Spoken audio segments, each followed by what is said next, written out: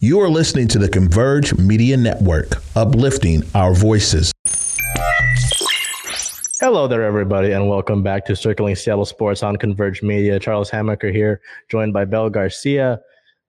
Just want to say I am proud of Belle for taking on more of a role. We've got her on Storm game days by herself now, Mariners, as well as her own Twitter, which we will have to update that here. Her little thing here in a little bit so that, with these games that she's at when I may be at a different game, you can follow along as well, always retweeting and pushing her stuff along so you can stay up to date on those as well. But, man, when did you join the show? Was it? I think it was the beginning of the year. Yeah.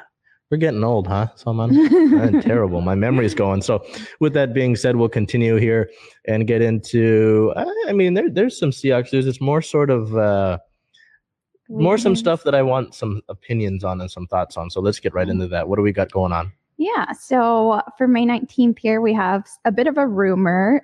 Quarterback Geno Smith reportedly has the early edge over Drew Lock due to familiarity. I know that this is actually funny because this is something that we had received a comment about before. Just kind of looking for your thoughts here. Like, it doesn't surprise me completely, just maybe as a warm up until Drew Lock gets in the groove of things. But what do you think?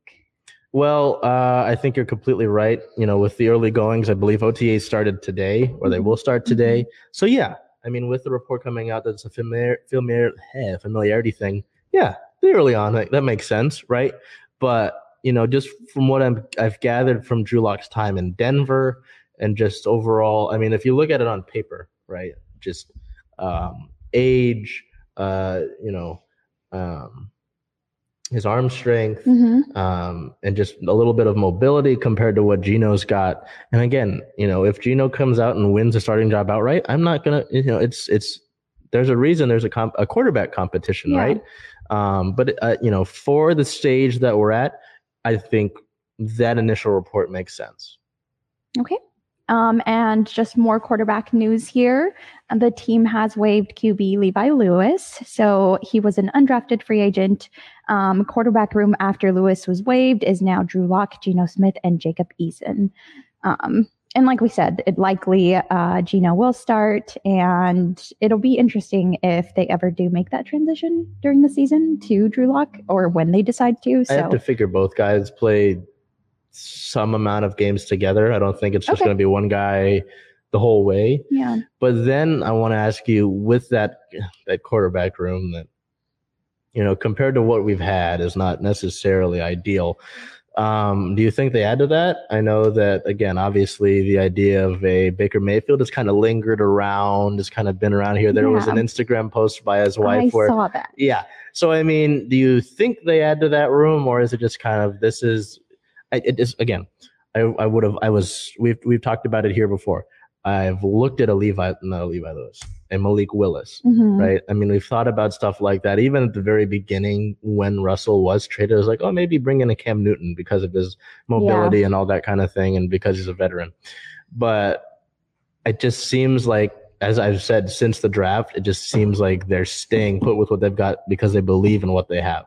Yeah. Do you think that there is any possibility, even if small, that they add to that quarterback room? I don't. And just with the whole Baker Mayfield thing, because previously they didn't really show interest, I think these are the guys that they move forward with, and this is what we have to work with. I'm also not familiar with them seeking or being interested in anybody else. Have you heard any names thrown out there?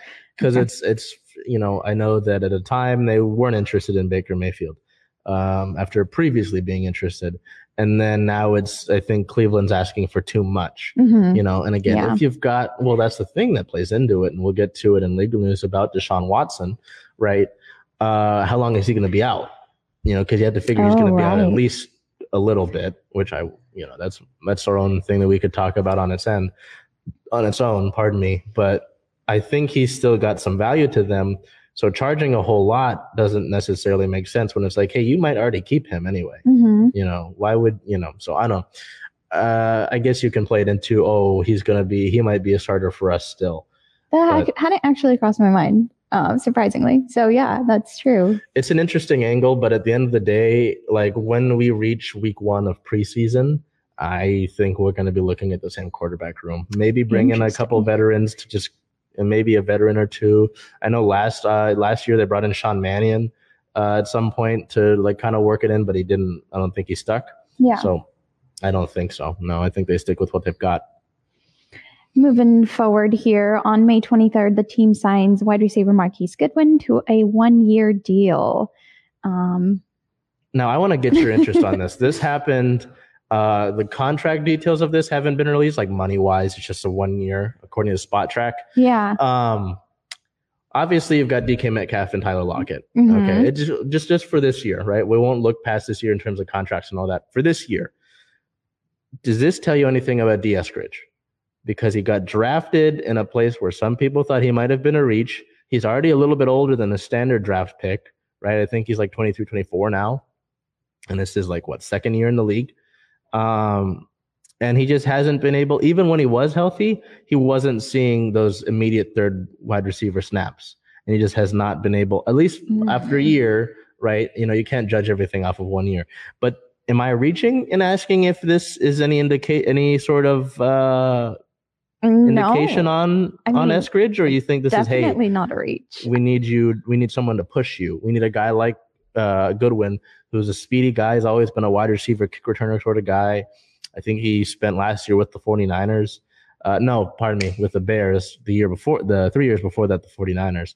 But I don't know, right? Because again, if you're not producing, why don't I bring in someone to push you a little bit, to give you some competition? Because you've got Freddie Swain below you. You know, they drafted a couple guys, Derek Young, Bo Melton. But I think that speaks a little bit as to what they see from Eskridge. It definitely does. I think just with all the guys that they do have in that position, and like you said, bringing in a veteran that can maybe take your spot in a sense is going to motivate you to improve or do better. So it'll be interesting to see what moves they make from here. Yep. I mean, it's now or never. And it's interesting to see how he'll react to that. I'm sure. Well, not necessarily now or never, but it's obviously to use something that was just talked to us about before. It was a proving ground. Mm-hmm. You've got to prove yourself, and you've got to earn that contract. And hey, maybe it's like, we got to figure out what we want to do here. So no, I saw that signing. I was like, what's the Eskridge doing? You know, because unless you plan on using a lot of 4 receiver sets, which that's not necessarily a Pete Carroll thing to do. Yeah. So I don't know. We'll see. But was interested to hear your thoughts on that. Yeah. Moving forward onto some league news here. On May 16th, Kyler Murray may get a Derek Carr-like deal. We know that Kyler's been fighting for an extension here, and he wasn't really happy starting the season without a contract extension. So sounds like he's reportedly seeking an extension a little higher than Derek Carr's 3-year, $121.5 million deal per league executives. Now, as a Cardinals, do you see yourself moving on from a Kyler Murray? If I'm in the GM chair, I don't think I can afford to. Right. Because for the longest time, I mean, you had Carson Palmer for a few years, and that was fine with them. You had Josh Rosen, who you took high, and he didn't turn out. And then you bring in Kyler Murray right after that. And then before then, it was a carousel of guys. I know Kevin Kolb was in there. There were some other names. But overall, the Cardinals, just like kind of how we're in the situation at this moment, franchise quarterbacks are not easy to stumble upon. Right. And usually the teams that go deep in the playoffs have one of those. You know, you look at, I mean, the Vikings a few years ago when they had the Minneapolis Miracle, that's a different story because there was a lot of talent on that team. And obviously they didn't go that far. Well, I mean, they lost to the Eagles. And granted, the Eagles were able to pull it out, but Nick Foles was playing at a level higher than he normally does. Mm-hmm. Right. So with talking about that and franchise quarterbacks, I don't think they can afford to. Right. Because it's like, hey, then we go searching again. And you've got DeAndre Hopkins. You've got now Marquise Hollywood Brown. Mm-hmm. You've got Zach Ertz. You've got the guys on that line. You've got that defense. You can't really, you've got too much invested in it, I think, to go into a sort of rebuild and worry about searching for a new quarterback. So I think you have to just deal with it and pay up. And they did start off hot last season, so I don't see why you would not see what he can bring you in the future. Yeah, and it's just about, I mean, there's a coaching moments, right? It's like, obviously, these are things that you want to adjust from. So, yeah, I think if you're Arizona, you have to just deal with it. Yeah. So, of course, we'll report once we do find more information on Kyler Murray's contract and how that extension went. On the 17th, there are new changes coming to Monday Night Football. There are reportedly triple headers coming to the primetime broadcast, along with flex scheduling for later in the season, and that would be starting in 2023. How do you feel about a triple header? Would you sit there and watch a triple header? On a Monday, it feels like a lot. Yeah. The double header is already like, okay, there's another 3 hours I have to sit through.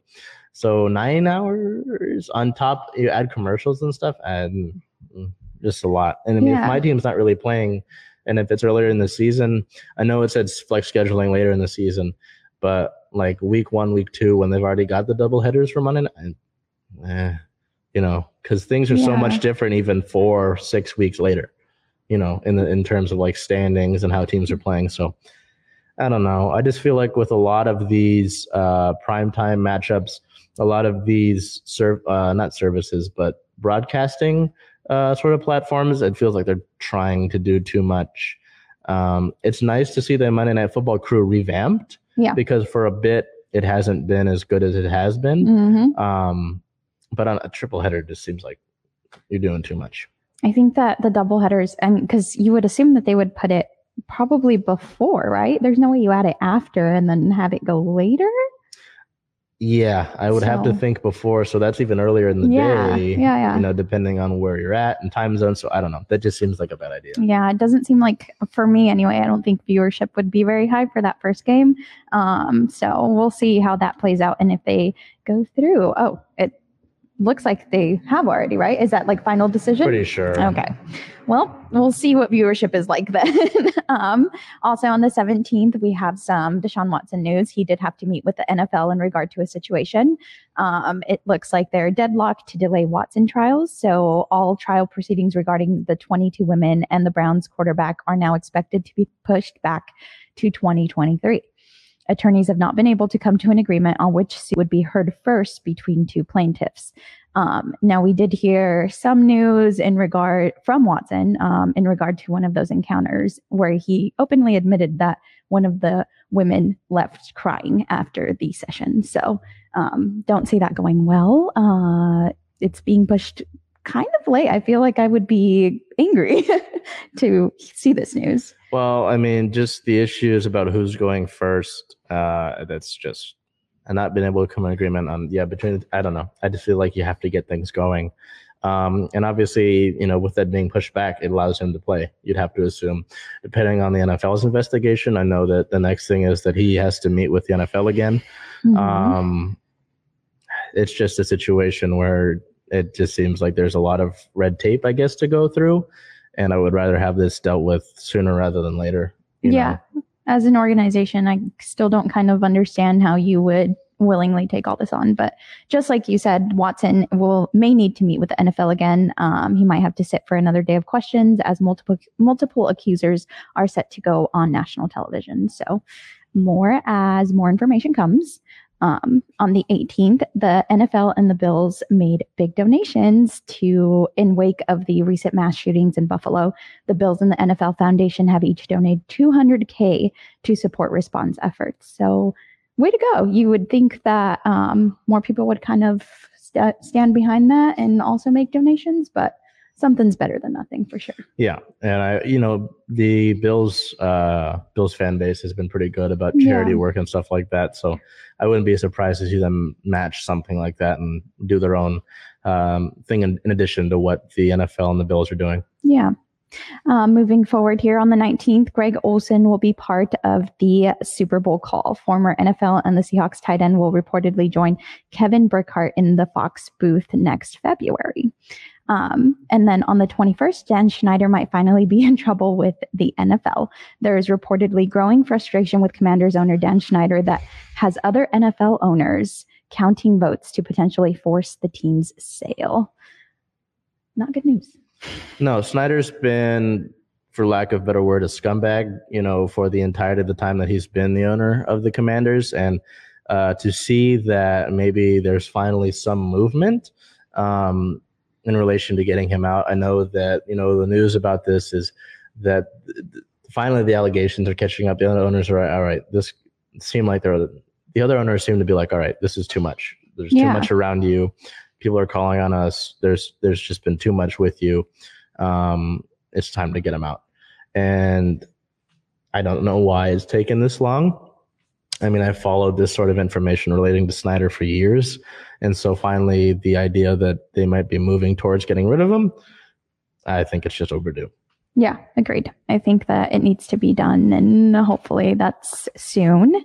Looking ahead here, that pretty much wraps up our NFL segment. What we have moving forward is in late July, and that would be NFL training camp. So we will transition over to our Mariners now.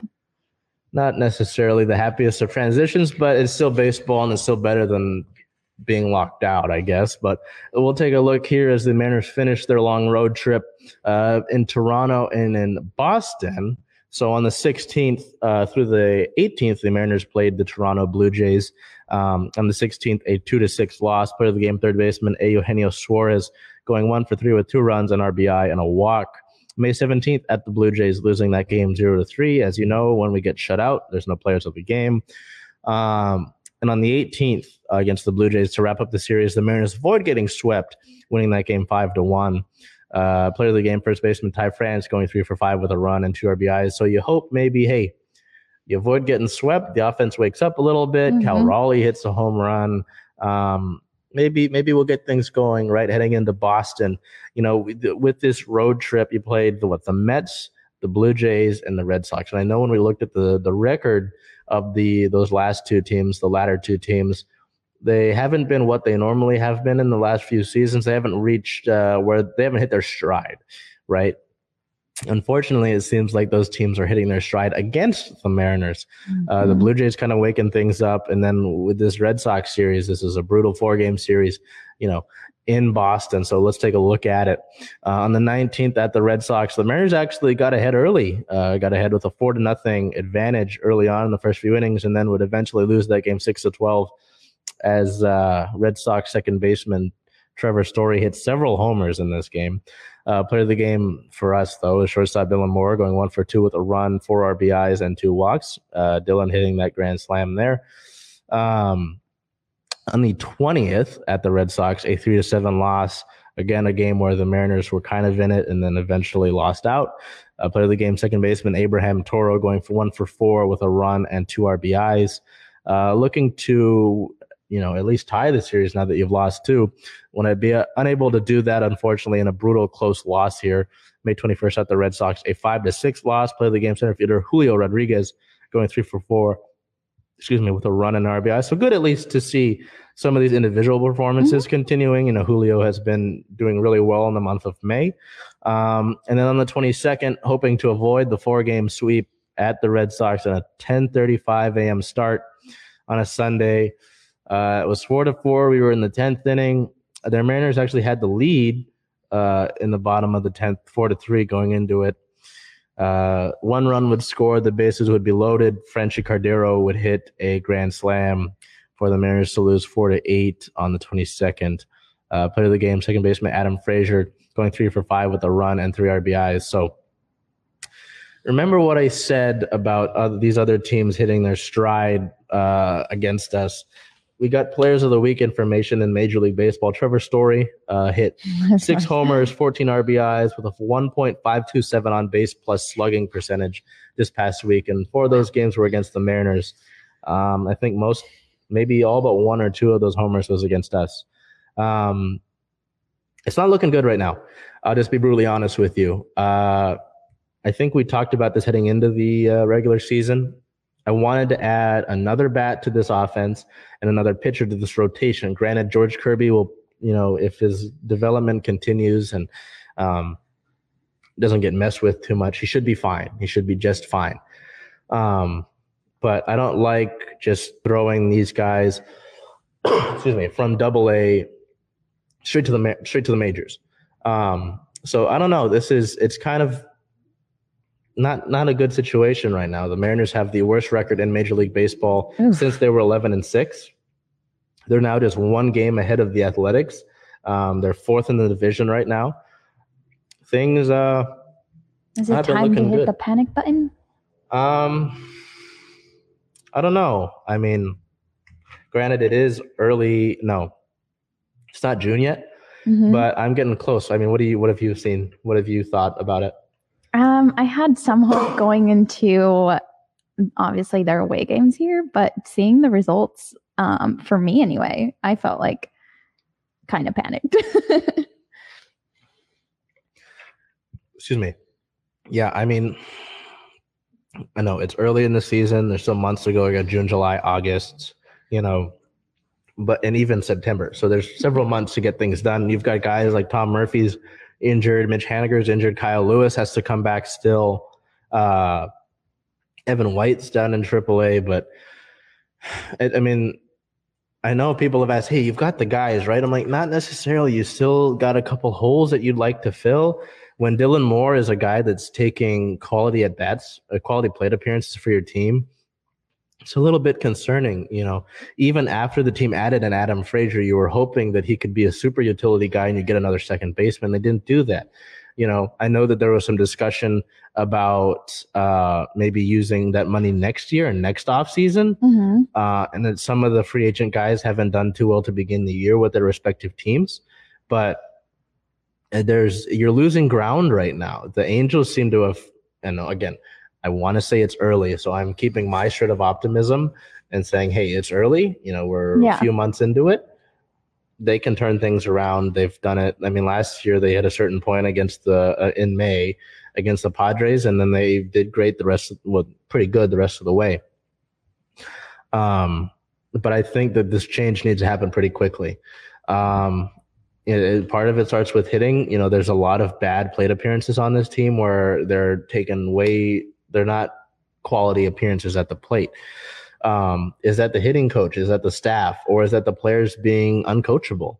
I know that might be some of it, but it's also, since Edgar Martinez was the hitting coach, the Mariners have been bottom 10 in the league in things like hits per game and average. When it was Edgar, it was like top 15, top 10 in those respective categories for that time when he was here. So is it staff? The bullpen has regressed a little bit, but bullpens are kind of tough because they're not always. Bullpens are kind of Jekyll and Hyde kind of thing. You can't really say, oh, they're going to have a good bullpen. Yes, you'll have quality guys, but I think people are expecting the bullpen from this year to be the same as it was, how great it was last year. But it's hard to replicate that success year in and year out with a bunch, and it's not, you don't even have all the same guys. And even in the bullpen, you have a couple guys that are injured. Ken Giles, a guy that was deemed a certified closer, is still injured, and we don't know when he'll get back. So there's a lot of things not necessarily going in the Mariners' way right now. And even if you look at this year, right, next year the shift is banned. And a lot of the hits that the Mariners aren't getting would have been hits if the shift was banned. So there's a lot of things that are not going the Mariners' way. If you're asking me to make a concrete decision and stop beating around the bush, do I think they can turn it around? Yes, I think they can turn it around. And I would like to look at this in a few months, right, and say, hey, I was right about that. But it's going to have to be up to these players to look in the mirror, to look at these decisions, look at the man in the mirror, and look at themselves and really see what's going on. And again, I think part of that is coaching staff. So it's a tough go right now. But I'm not saying the season is a flush right now, because even going into this, nobody was expecting a World Series appearance. They just wanted to break that streak of playoffs. Right. So like I was just talking to Big O about, Julio's still doing great. Yes. If you've got guys like Julio, JP still doing good, Ty Francis, as long as you've got those guys where you can see that growth, that's a positive at least, right? But eventually you will need to add outside forces, because yes, teams like Houston, even though I don't like Houston, were mostly built through the draft, right? So you've got a lot of these guys that are your own prospects, and they are working their way up. Novi Marte is in Everett. Emerson Hancock has just gotten back off of being injured down, I think, with Arkansas. I don't think it was Modesto. But just let it continue, because I would rather you be ready maybe in a year or two than try to force everything on this one season, and then when it doesn't work, have everybody, fork and pitchfork and torch and try to burn it down. Yeah. So I think at the end of the day, in the grand scheme of things, I'm not necessarily worried about it. Okay. But I would like to see some urgency, and I would have liked to see the checkbook opened up a little bit. So with that long-winded being underway, we'll head over here to players of the week, which is kind of tough when it was a rougher week. But Bell went with Ty France, and Ty France has been in this conversation for just about since the season's begun. Yeah, he's a reliable pick here. But I did go to the stat sheet for this week. So Ty France had 30 at-bats, 2 runs, 9 hits, 3 doubles, 1 home run, 3 RBI, 15 total bases, 2 walks, a .300 average, .344 on-base percentage, .500 slugging, and .844 on-base plus slugging. Yeah, like you said, he's been a consistent pick at that juncture. And again, like I said, if he continues to do well, solid. I mean, you've got a guy that at first base. It's always nice when I can look at a lineup and say, all right, that position is locked down. I don't have to think about maybe no. As long as I think that's a positive. Yeah. I look at the other corner of the infield, Eugenio Suarez. He had a solid week. I mean, in 28 plate appearances, 9 hits, 7 runs, 3 doubles, 2 homers. A clutch homer actually to tie the game up in the 9th inning of that Sunday loss that was brutal.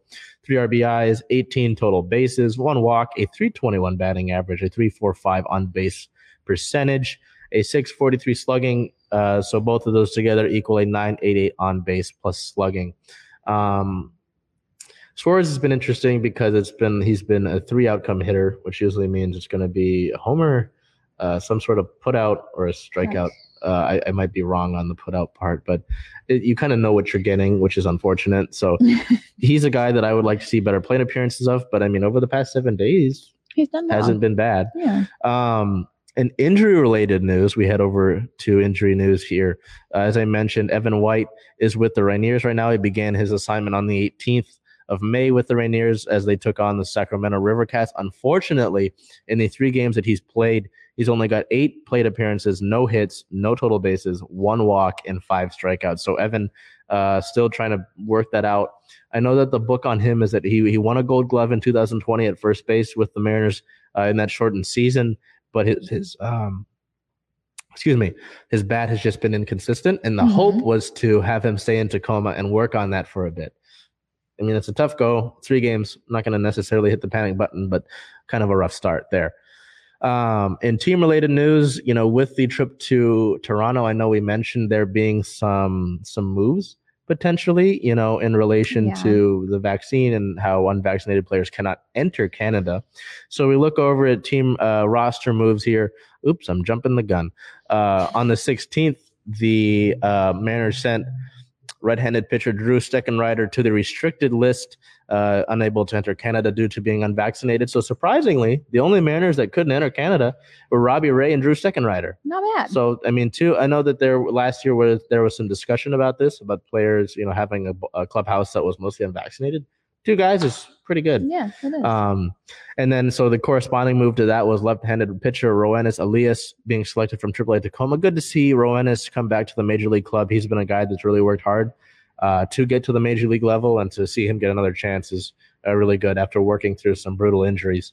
And then also on that day, right-handed pitcher Yohan Ramirez was traded to Cleveland in exchange for cash considerations.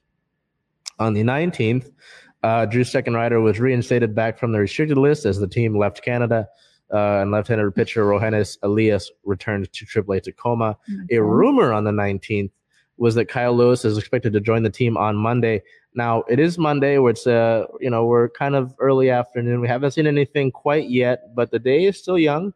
I just know that has been talked about, and he's been doing pretty solidly at the plate, at least in his rehab assignment with Tacoma. And the plan is sort of to have him at the designated hitter spot, so not necessarily worry about him being on defense. So see about that. But continuing here with the roster moves, on the 20th, right-handed pitcher Matt Festa was reinstated from the 15-day injured list, and right-handed pitcher Wyatt Mills was optioned to AAA Tacoma.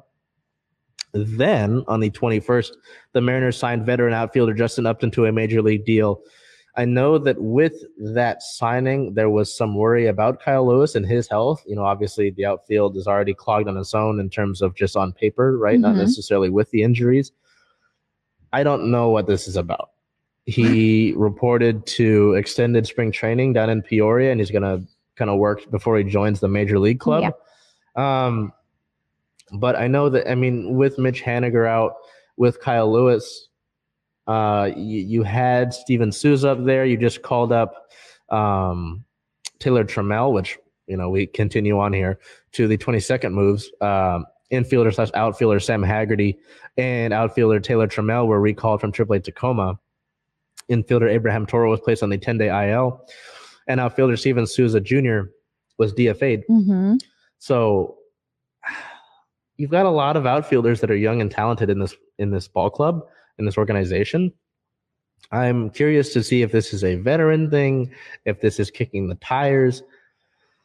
I don't know. That was a kind of confusing move. At least if you look at it, right? I mean, what do you think about it, you know, just from the base level? This is, you know, you're adding a veteran guy who the Angels cut in spring training. I think some of that might have been from his contract, because the Mariners are only paying him $500,000, and I think the Angels owe him $19 million. Wow. So, I mean, do you have any thoughts on this off the top? Anytime that you bring a veteran in, I think that, and like you said, having young guys on the roster here as well in that position, I feel like it's, in a sense, to get them ready or to like help them develop their game. But would you say that that's the case here? I think that would be a likely decision. I mean, you've already got guys that are veterans in this clubhouse, though. Yeah, you know, at least pitcher-wise, Sergio Romo was a great veteran presence still. You know, Julio's obviously in center, Winker's in left, and they've been kind of playing a mixture of guys. I mean, Frazier's played in right, Moore's played in right, Trammell, I believe, was in right yesterday. So maybe it is for some veteran stability, but it's kind of puzzling to me. Needed, yeah, because he won't be there that long. I'm not assuming, you know, unless he gets some resurgence. But it puzzled me a little bit. So as we head over to league-related news here, some funnier things, but not too much going on. Well, I mean, there's a notable incident. On the 18th, Albert Pujols entered the top 10 list for hits all time. Pujols with a single off of Max Scherzer on the 18th totaled his career hit 3,314, putting him into the top 10 all time. On the 20th, we get a price tag for Aaron Judge. The Yankees star outfielder is headed for a massive contract this offseason, heading north of $300 million. That's a good amount of change there. This is the more serious part and the one that I wanted to look at. On the 21st, Tim Anderson and Josh Donaldson had an incident. The Yankees third baseman, Josh Donaldson, admitted that he said, "What's up, Jackie?" referring Jackie Robinson to Tim Anderson, White Sox shortstop Tim Anderson. Donaldson told reporters that he had joked with Anderson about these sort of similar remarks when the two had played against each other in 2019.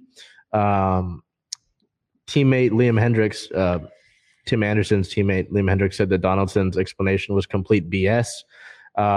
Donaldson has been since suspended one game for his actions. I think someone explained it best. I think it was actually the Yankees skipper said that this is kind of thing that, you know, if you guys both know about it and it's an inside joke and it's kind of accepted between each other, sure. But it didn't seem like that was the case. This is just, I kind of bewildered by it. I mean, just to hear something like that and for him to make remarks about that was a little bit ridiculous. So I'm glad that, I mean, the one game suspension feels light, but I'm hoping that I don't know. I would like to hear more about it and like to hear more background context. But I mean, I don't think there necessarily needs to be more considering what it is. You know, it's pretty cut and dry, and that's just something like that, pretty unacceptable. So it'd be a shame if it is not an inside thing, and it's true he that claims it that happened, but you know, with the way that it was reacted to over the White Sox and Yankees series, so we'll keep it moving along here with this upcoming week. The Mariners sit at a 17-25 record, fourth in the American League West. They have a 3-game series at home. They start a homestand here against some divisional opponents, May 23rd through 25th against the Athletics, May 23rd and 24th with a 6:40 first pitch, May 25th with a 1:10 start. May 27th through 29th against the Houston Astros. May 27th, a 6:40 start. May 18th, a 7:10 start on that Saturday. And then May 29th, a 1:10 start. So with that being said here, we'll continue it, move and try to get through the stuff we've got for our Storm here, which, some good wins, but also some off the court Very stuff. tight.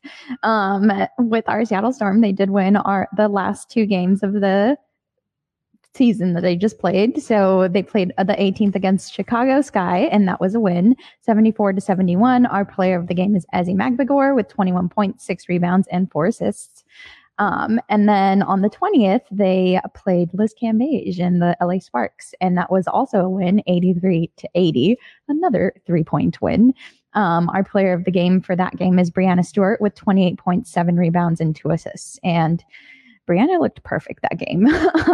She came out assertive. She was strong. She mentioned how the previous game, she still kind of had thoughts of having just been off for COVID. And this time it was just get out on the court and be aggressive. So that's exactly what she did. Moving on to some injury news here. On the 17th, the injury report versus the Sky out would be, of course, Mercedes Russell, who we still don't have a timeline on. She was definitely missed in these last 2 games, and I think will continue to be missed until we know when she's coming back. Questionable was Brianna Stewart for the health and safety protocols, but then she would be activated hours before the game. On the 19th, the injury report versus the Sparks out, of course, again, Mercedes Russell.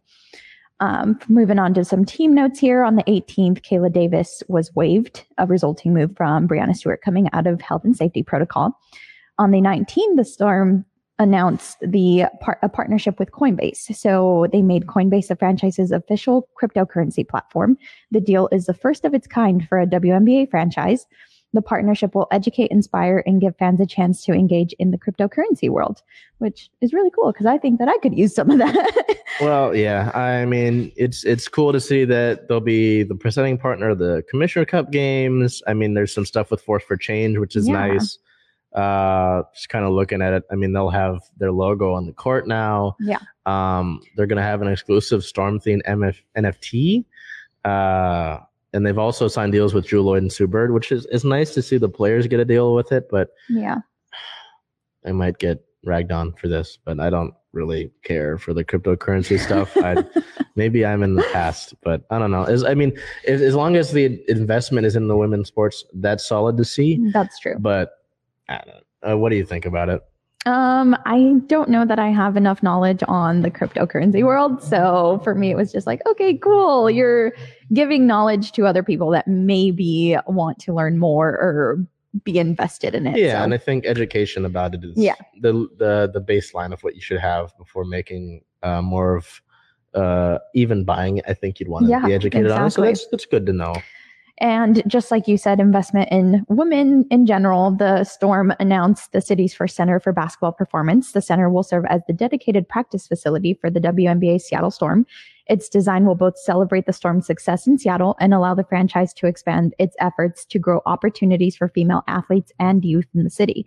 It's a 50,000 square foot parcel in Seattle's Inner Bay neighborhood. The design will include 2 side-by-side basketball courts, the Storm Team Center with locker rooms, a lounge, and a nutrition center for the players, and strength and conditioning training spaces. The facility will include room for diagnostics and physical therapy, as well as the franchise's business offices. Construction is expected to begin in spring of 2023 and be completed in time for training camp ahead of the 2024 WNBA season. This was exciting. We did ask Coach Quinn about this during that LA game, and she is excited about the opportunity for this to maybe influence free agency. And of course, 4-time championships, she thought it was very well deserved. She said it was about time, actually. So yeah, this completely excited to have. She was excited to have an office as well that she could have an extra change of clothes in because she says she never leaves. So, just exciting in general for the city. Well, it's interesting too because this is something that actually had been talked about several months ago. I saw it, I guess, for them to make it official. And I think it was more so that they put in the paperwork to say, okay, this is going to go into effect. It was cool to see, and like you said, I mean, the winningest team in this city. People always forget that, which is annoying. But I think it was put simply best and just overdue and deserved. Yeah. Moving on to some league notes here. On the 17th, Russia is blocking access to Brittany Griner. Officials from USMC have been unsuccessful in multiple attempts to visit detained WNBA star Brittany Griner. That's a shame considering that her trial continues to be pushed. And so we're going more days without communicating with her. On the 18th, NBA Commissioner Adam Silver stated that the NBA is working with the WNBA for Brittany Griner's release. Not exactly sure what that entails or what they are doing to partner with the WNBA for that. But he said, we've been in touch with the White House, the State Department, hostage negotiators, every level of government, and also the private sector as well. Our number one priority is her health and safety and making sure that she gets out of Russia. And again, the State Department is still pushing to have regular contact with Brittany Griner. So let's hope for a more positive update coming up. As it stands, our record for the Seattle Storm is 3-3. They are third in the Western Conference. And looking ahead, we have 2 games against the New York Liberty, one on the 27th with a 7 p.m. tip-off and one on the 29th with a 3 p.m. tip-off. Now we'll transition over to our Sounders. Yeah, I mean, we go from the Storm where it's 2 wins and a practice facility and a new crypto deal. And the Sounders, it's not the worst thing in the world, but going 1-1, there's more to it than 1-1. So let's get into it. On the 18th, playing against the Houston Dynamo on the road. So these 2 games were on the road, a little short road trip, winning that game 1-0, a nice little close game. Player of the game striker Raul Ruidiaz. Raul going a 7.9 rating in 86 minutes played, the 1 goal, 2 total shots. So Raul takes player of the game honors as he scores the only goal for the Sounders, that one being the winner. Nice one to go down to Houston and take care of that. I mean, you come off of CCL and you want to continue to do positive things in MLS play and build off of that Minnesota win, and then you beat Houston. So it's nice to see. But then May 22nd at Colorado. So the background behind this, I want to say, is that Seattle's had a tough time going into Colorado and beating the Rapids for a decent amount of time.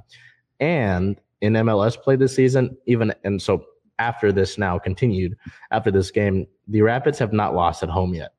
So that's 5 wins and 2 draws at home. And we look at that really quickly again, a 0-1 loss against the Rapids. There was some controversy.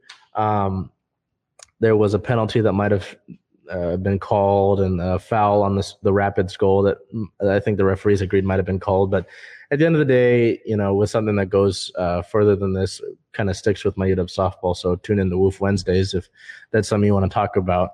But you don't want to let referees decide the game. Right. You'd like to make it so that, hey, there might have been a bad call, but we played better than that. We don't have to worry about it. But again, it's granted the circumstances, it's tough to win in Colorado right now, and it's been for the Sounders for a decent bit. And they got 6 points in 1 week. You played several games over the past week. I'll take a 6-point week. So a little bit of a mixed bag, but overall, again, I wouldn't panic.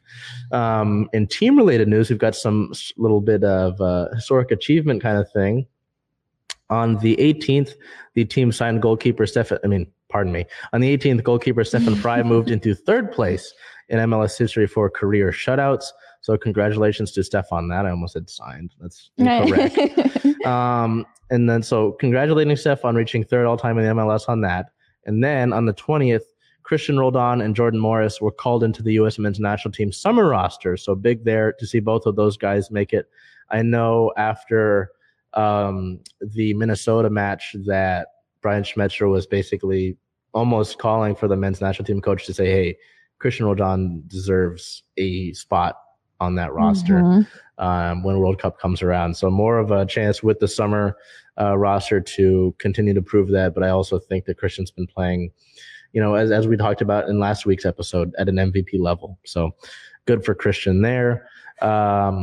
To wrap that up and to look into this upcoming week, the Sounders sit at a 4-win, 6-loss, 1-draw record in MLS play, which is good for 12th in the Western Conference. Their next matchup is May 29th versus Charlotte with a 6:30 p.m. Pacific time start. Charlotte is playing their inaugural season, and they've I didn't necessarily expect Charlotte to have a huge following in soccer. Obviously they've got a decent following with the Panthers, but they've showed out in the home games they've had. So interesting to see how their club will do against us up here in Seattle. I would transition over to Kraken news, and we didn't necessarily have anything. We had some league news, but there's nothing else besides that. I do have an update on that. And I apologize for not having a visual for you, but the Kraken have signed Slovakian league scoring champion Samuel Buček. The general manager, Ron Francis, said that he has been signed and will start off in the Kraken's AHL affiliate in Coachella Valley this upcoming season. So you sign a guy who is leading the league in the Slovakian league, who they're scoring, played with one of the top draft picks, I believe, in this past year's draft. Promising. The only way I look at it is, I think we talked about it last week, you're going to have to build your AHL roster. Why not do it with guys that are young and have upside? So not too much there, but good to note that and see, hey, maybe next season we're talking about them at some point, right? So, we'll see. But I'll let you look at league news here, which is, kind of interesting, but not too much. Just a little note here for the league news. The Stars head coach has stepped down. Rick Bowness is out of the Dallas Stars head coach after the team was eliminated in the first round of the playoffs. He led the team to the Stanley Cup final in 2020, and all of his coaching staff is out as well. So they just clean sweep. Yeah, interesting to kind of clean house. I wonder if there's more to it than that, because you look at a Cup final in 20, and then you make the playoffs this year. I don't know. So we'll continue on with our Reign here, which had another, like the Sounders with their historical events, had an interesting week as well. Over the past week, for the third time in this month of May, play the Washington Spirit. Oh, gosh. All of those games have been interesting. This one was a 0-0 draw. Play the game, defender Alana Cook. So, it's a draw. Makes sense for a defender to get it, I guess. An 8.0 rating in 90 minutes played, an 80% pass percentage. One chance created from her center back spot, which was a good chance. She cleared the ball up really well to Veronica Latsko. Latsko just unable to put it away, unfortunately. She was 8 for 10 on long balls for a center back, which is kind of pretty cool to see.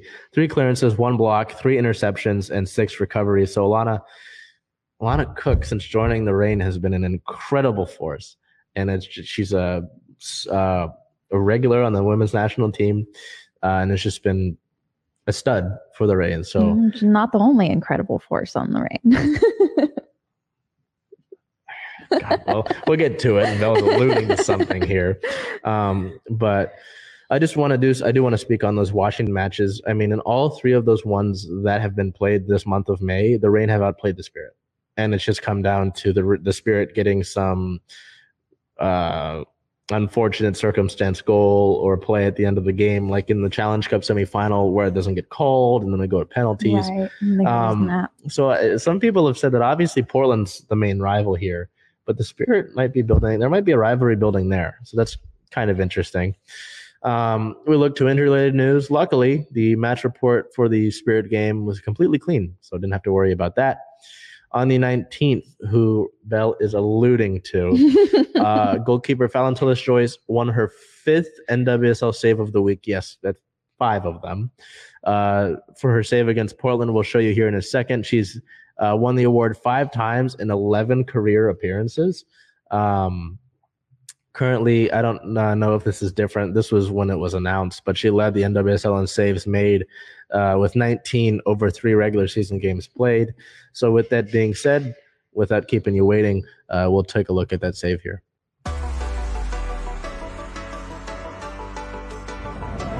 Sinclair up the middle. Sophia Smith. Saved by Tillis-Joyce. Big time play on that breakaway. Well done from Tillis-Joyce to come off her line, make herself big, and deny the opportunity from Smith.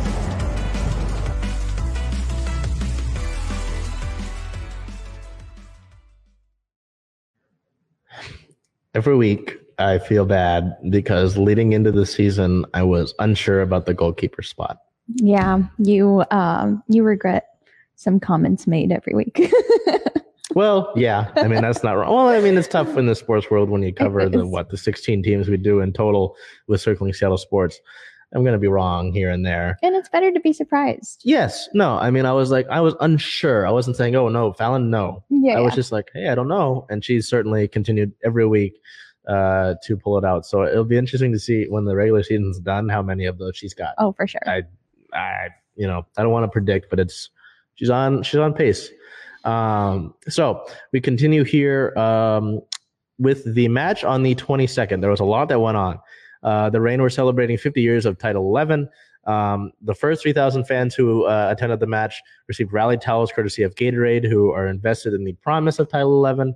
The match-worn jerseys from the Reign, featuring a special patch from Title 11, will be auctioned off to support programs that inspire and empower girls through soccer. And this was last night. I don't know if these numbers have changed, but if you can kind of see here sort of the numbers of the prices for those auctions, I mean, it was a little bit ridiculous. I was hoping to get my hands on one of them when they were like at a bid of 125.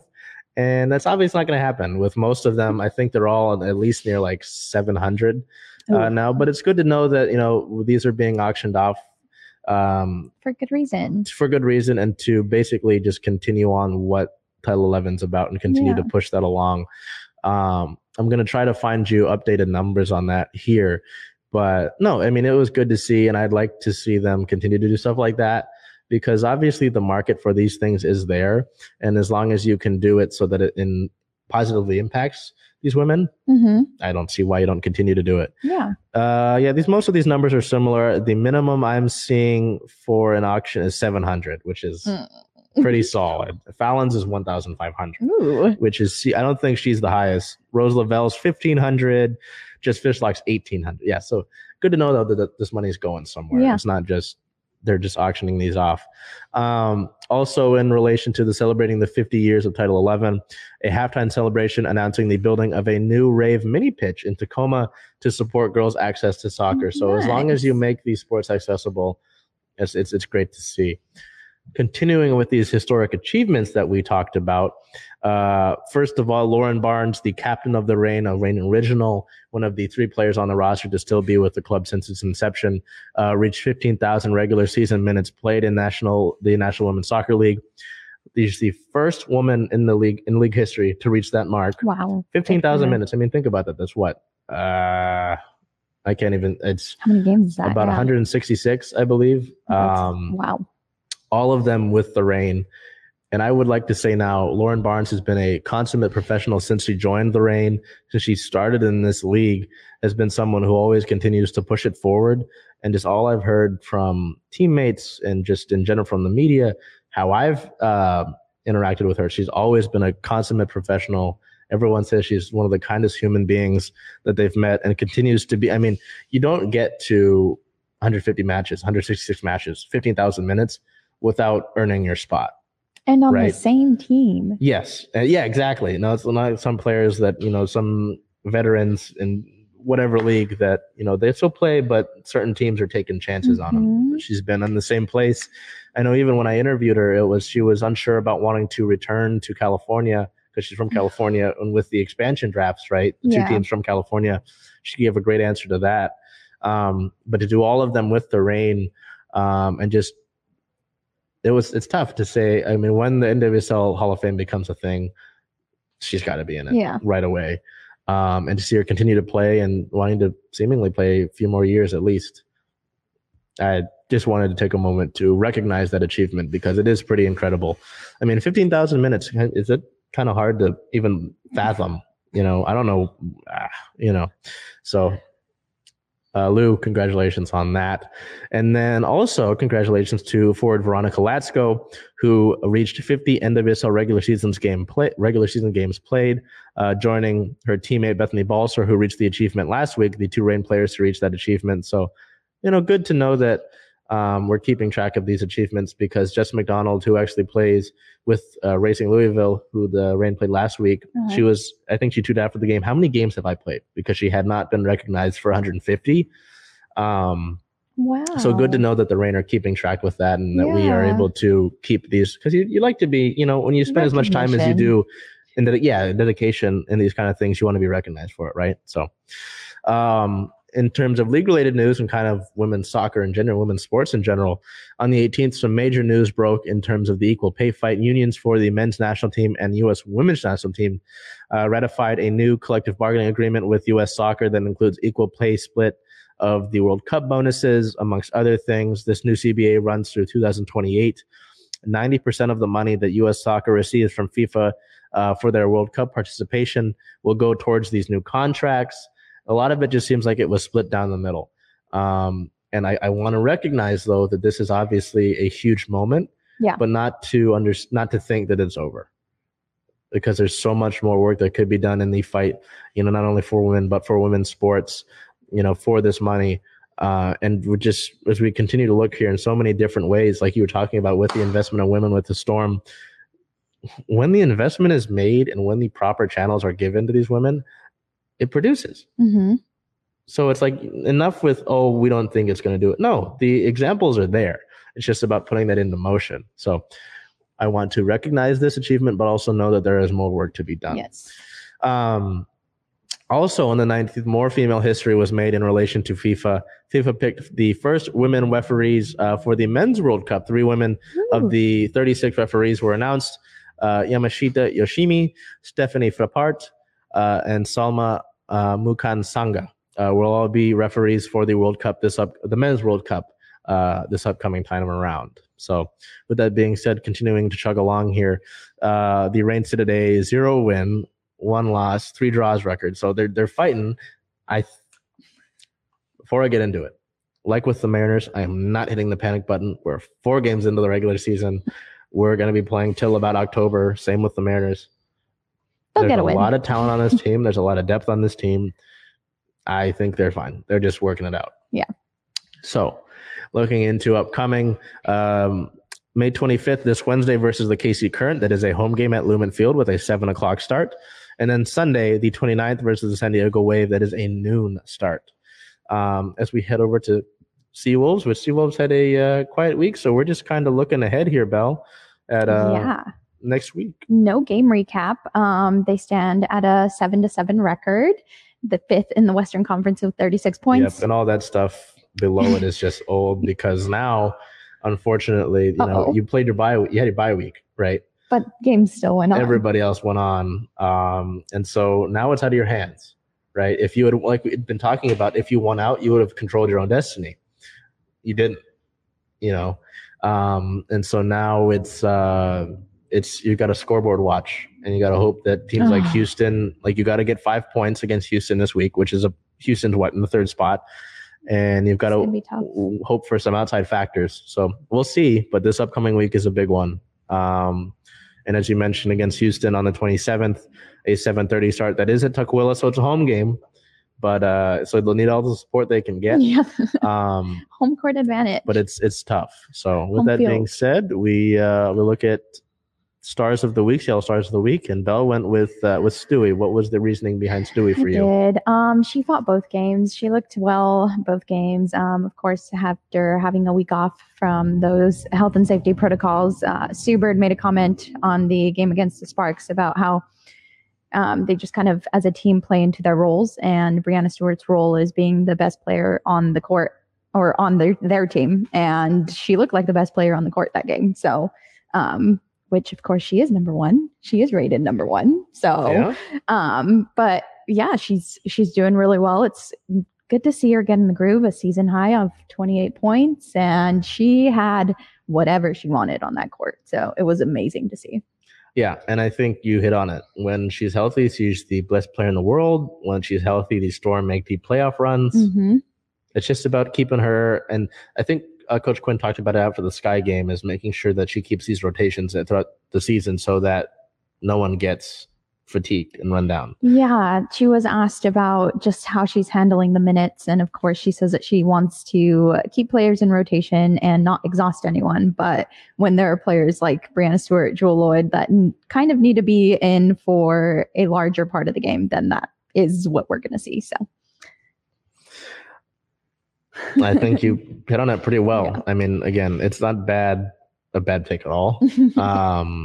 And 28. I just wonder what she'll be able to eclipse in this homestand that the Storm have, let alone throughout the season. So I went with Lou Barnes. I mean, just the 15,000 minutes, just the consummate professionalism, being the team captain, being alongside those Reign Originals of her, Jess Fishlock and Megan Rapinoe. Just another Seattle sports let you look at Stewie. Pick some damn great women to highlight this week. Yeah. So that's it for us this week. Kind of quieter on the Seahawks and the Seawolves fronts. The soccer teams, some historic achievements. The Mariners looking to they're kind of through the doldrums right now. They're kind of wading through. Yeah. The Storm on the up. You know, got to continue to keep moving. But overall, I'd say pretty solid. Yeah. And the weather's getting better too, so can't complain about that. With that being said, Belle Garcia with you. Belle will be actually updating from the Mariners game later today. We're going to be heading there basically right after this. And I'll see you the next few days. So with that being said, we'll see you next. Thank your director. Someone behind the camera doing some great drone work. I mean, if you don't check out what he's doing here with, I can't fly a drone like that. So again, shout out all the people that you've got working for you, because Lord knows there's a lot of people here at Converge that do great things. With that being said, we'll see you next week. And until then, do what you can to make today a great day. Converge Media produces culturally relevant content for Black and urban audiences. Our coverage is raw, transparent, and objective, praised by community leaders, government officials, and residents.